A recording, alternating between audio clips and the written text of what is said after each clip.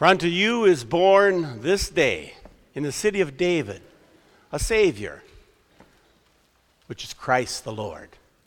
Amen. God's word for our message this festival, Christmas Day, is from the Apostle Paul's letter to the Christians at Colossae, chapter 2, verses 9 and 10. By inspiration of the Spirit, Paul writes, "For in Christ all the fullness of the deity lives in bodily form. And in Christ you have been brought to fullness.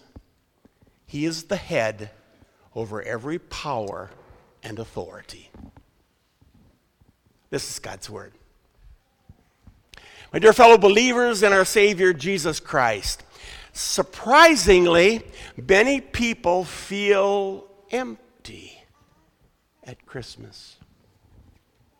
Many people feel let down and deflated, sort of depressed.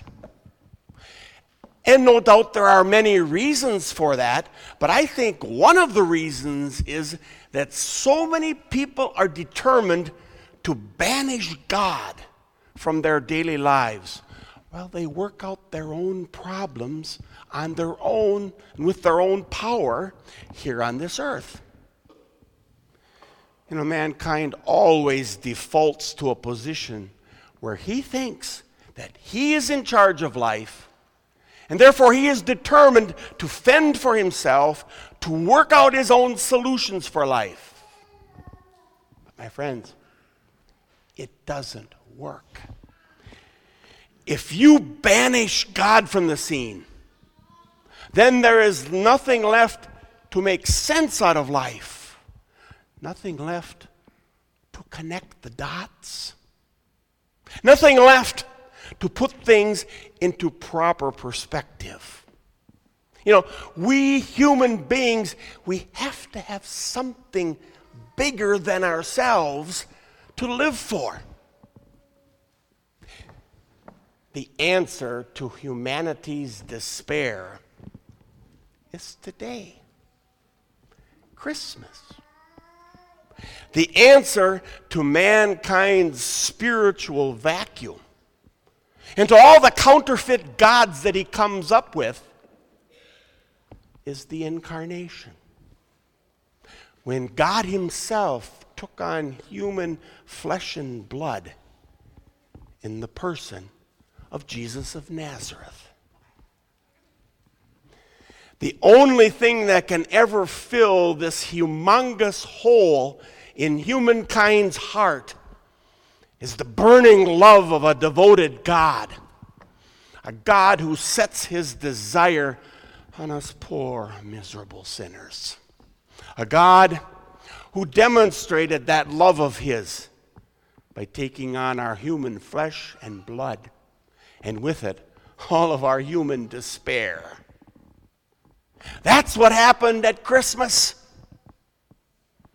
God became one of us.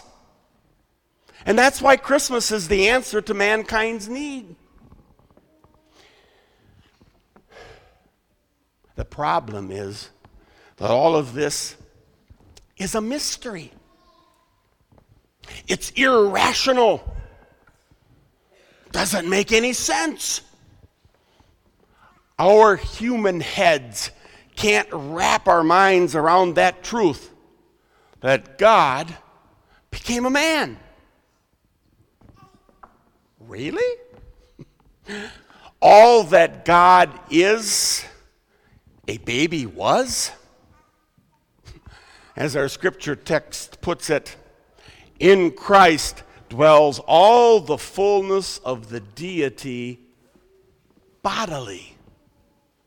Now, any thinking person can shoot logical holes in that Bible truth. That's why the early Christians found a way to defend this message of Christmas, the incarnation. Those early Christians found a way to categorize Bible passages which teach this truth of the incarnation from different angles. They call this truth of Christmas the communication of the attributes. Or it could also be called the sharing of the attributes of God and mankind. And they divided this topic into three categories: the sharing of characteristics, the sharing of God's majesty with mankind, and the sharing of the actions. And these three categories will be the theme of God's word for us for our Christmas sermon today, as we rejoice in this beautiful Bible truth, now that God is one of us. And again, those three categories are the sharing of the characteristics, the sharing of God's majesty with mankind, and the sharing of the actions. You know, the baby Jesus had two natures: completely human and completely God. The sharing of the characteristics means that in Scripture, the characteristics of one nature of Jesus are shared completely with the other nature of Jesus. And so, when one nature is mentioned in the Bible, the action refers to the other nature. Something human about Jesus is attributed to God. Or something divine about Jesus is attributed to a man. And so God was born in the manger. God suffered on the cross. God purchased the church of God with his own blood, the Bible says. And it also goes the other way. The man, Jesus, knew the thoughts of people. God's enemies crucified the Lord of glory. The man, Jesus, was raised to life. See, in this historical Jesus, there was a complete sharing of God and man in one person, so that we may properly say that Jesus is the God-man.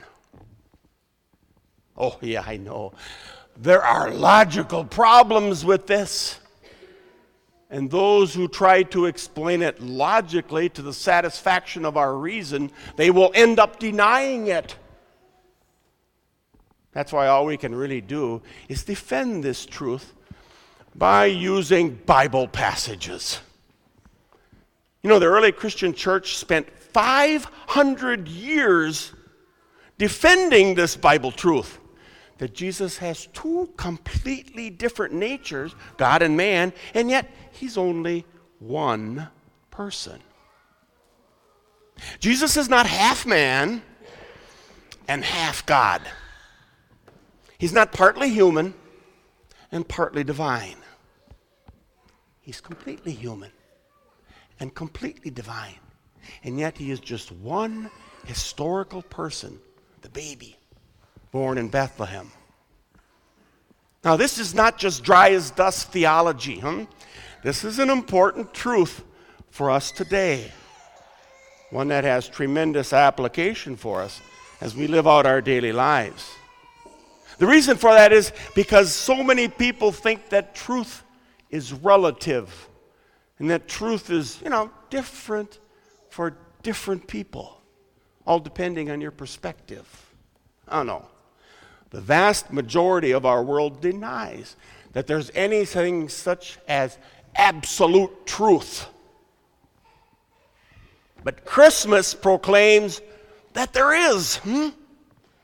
Here in our postmodern world, where absolute truth is denied, where cynicism runs amok, where Pilate's question, what is truth, is a lot of people's mantra, where feelings and emotions and subjective navel-gazing reign supreme.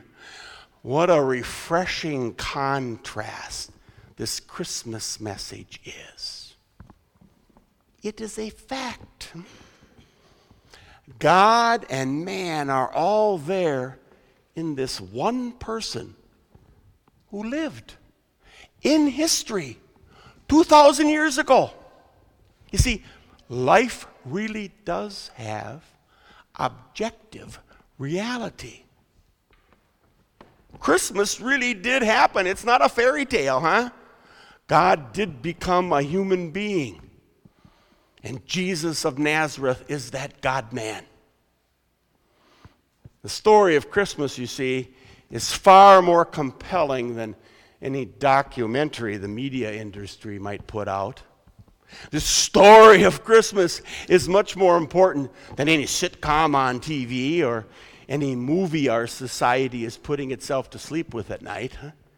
This story of God's amazing love in Jesus gives meaning and purpose to my life much more than any TikTok video or Facebook post or Snapchat view, because it shows me that God is now one of us.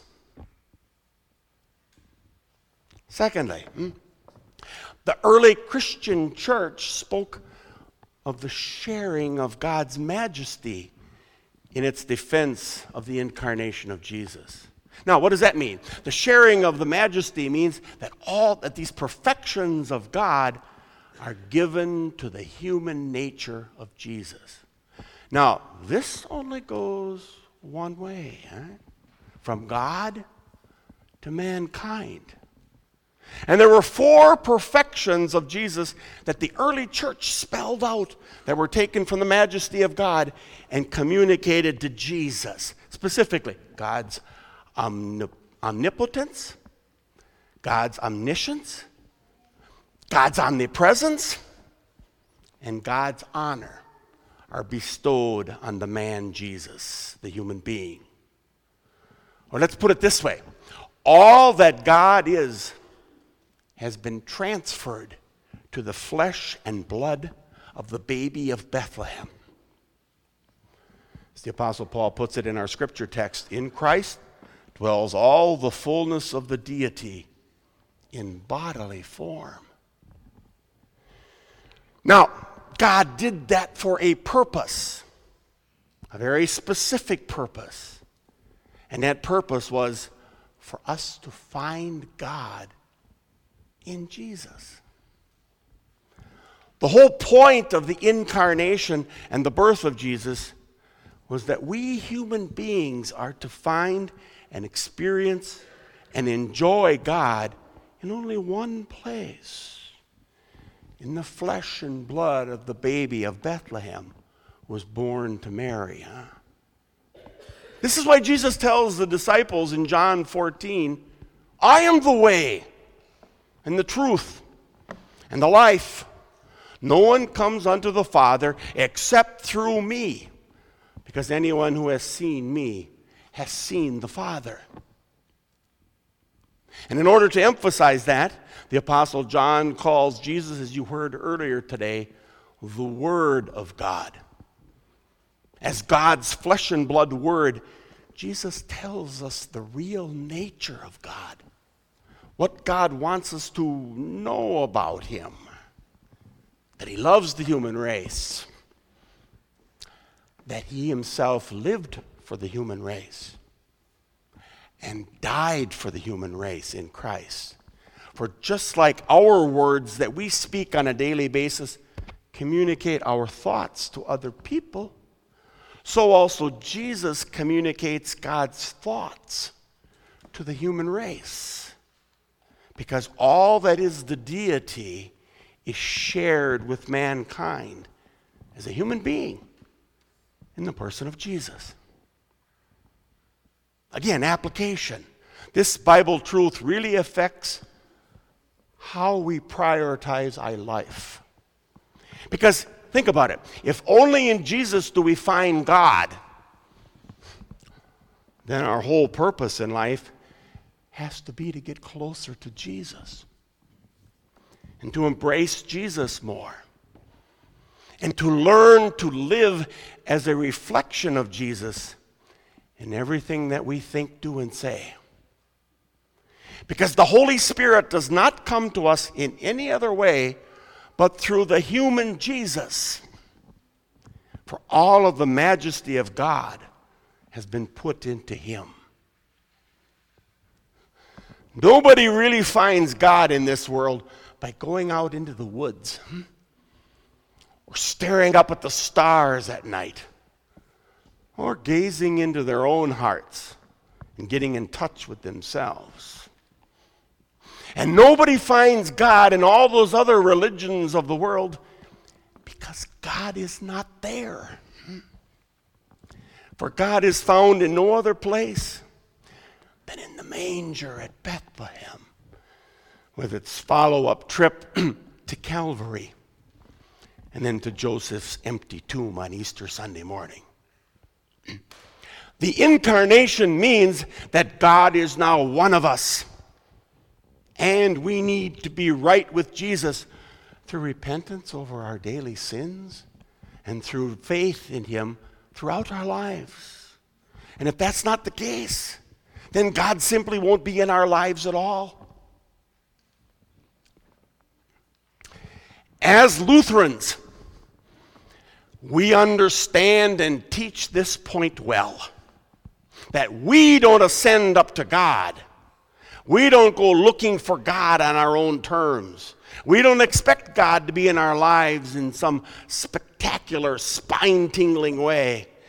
Oh no, we expect to find God hidden in a lowly manger at Bethlehem. And we expect to find God in his death on the tree of Calvary. And we expect to find God in the word that is preached to us by our clay pot pastors, and in the waters of our baptism, and in the wine and the wafers of the Holy Sacrament. Because you see, all of the majesty of God is shared with Jesus' human nature. And so we confess that this baby is our God. He is everything about God to us.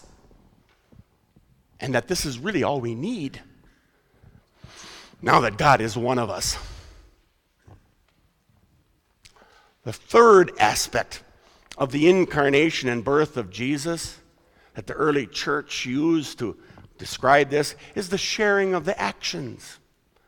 This teaches that the different actions of Jesus, our Savior, are never performed just by one nature alone, but are always performed jointly by both natures of the entire Jesus.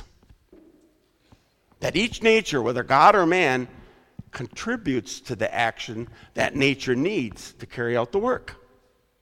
But that every action applies always to the one person, Jesus. And so we say this, that in God, in the man Jesus, was born in Bethlehem.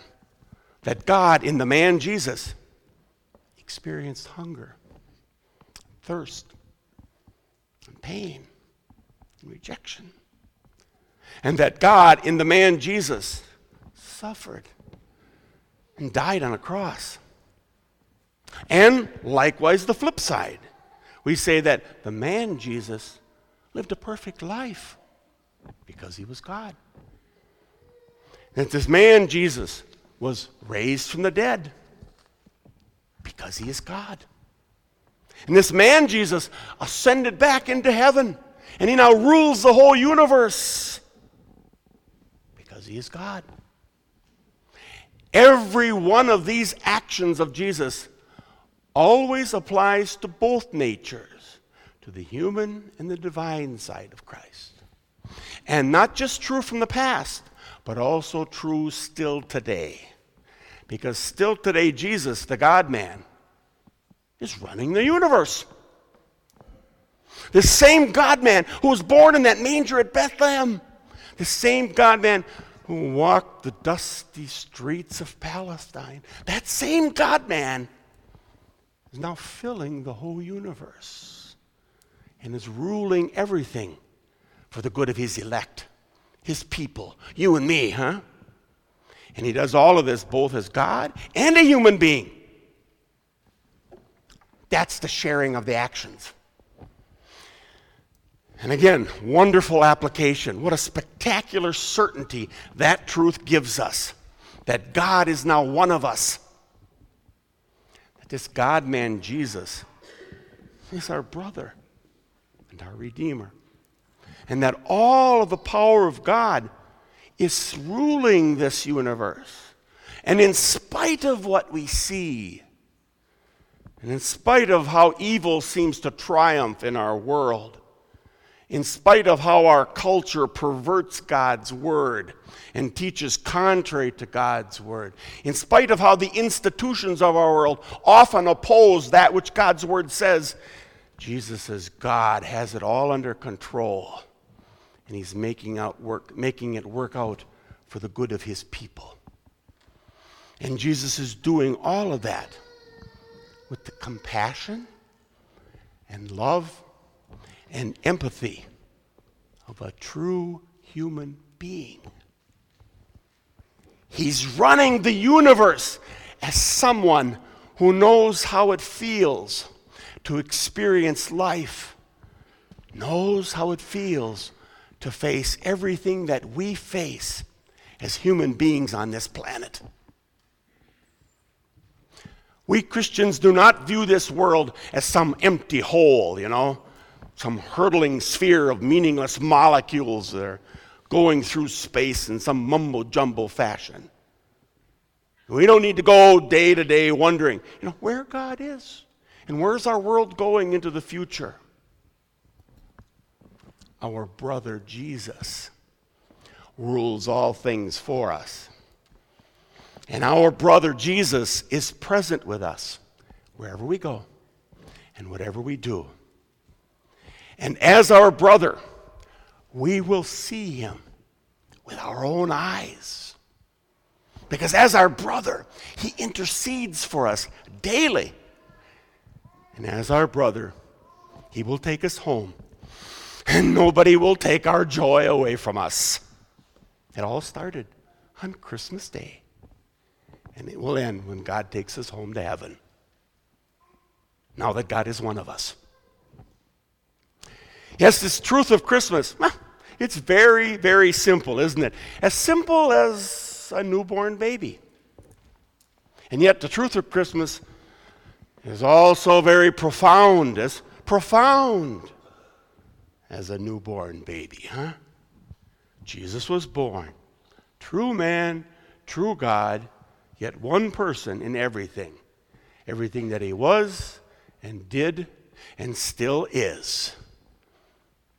May God bless all of you as you celebrate this wonderful season, now that our God is one of us. Amen.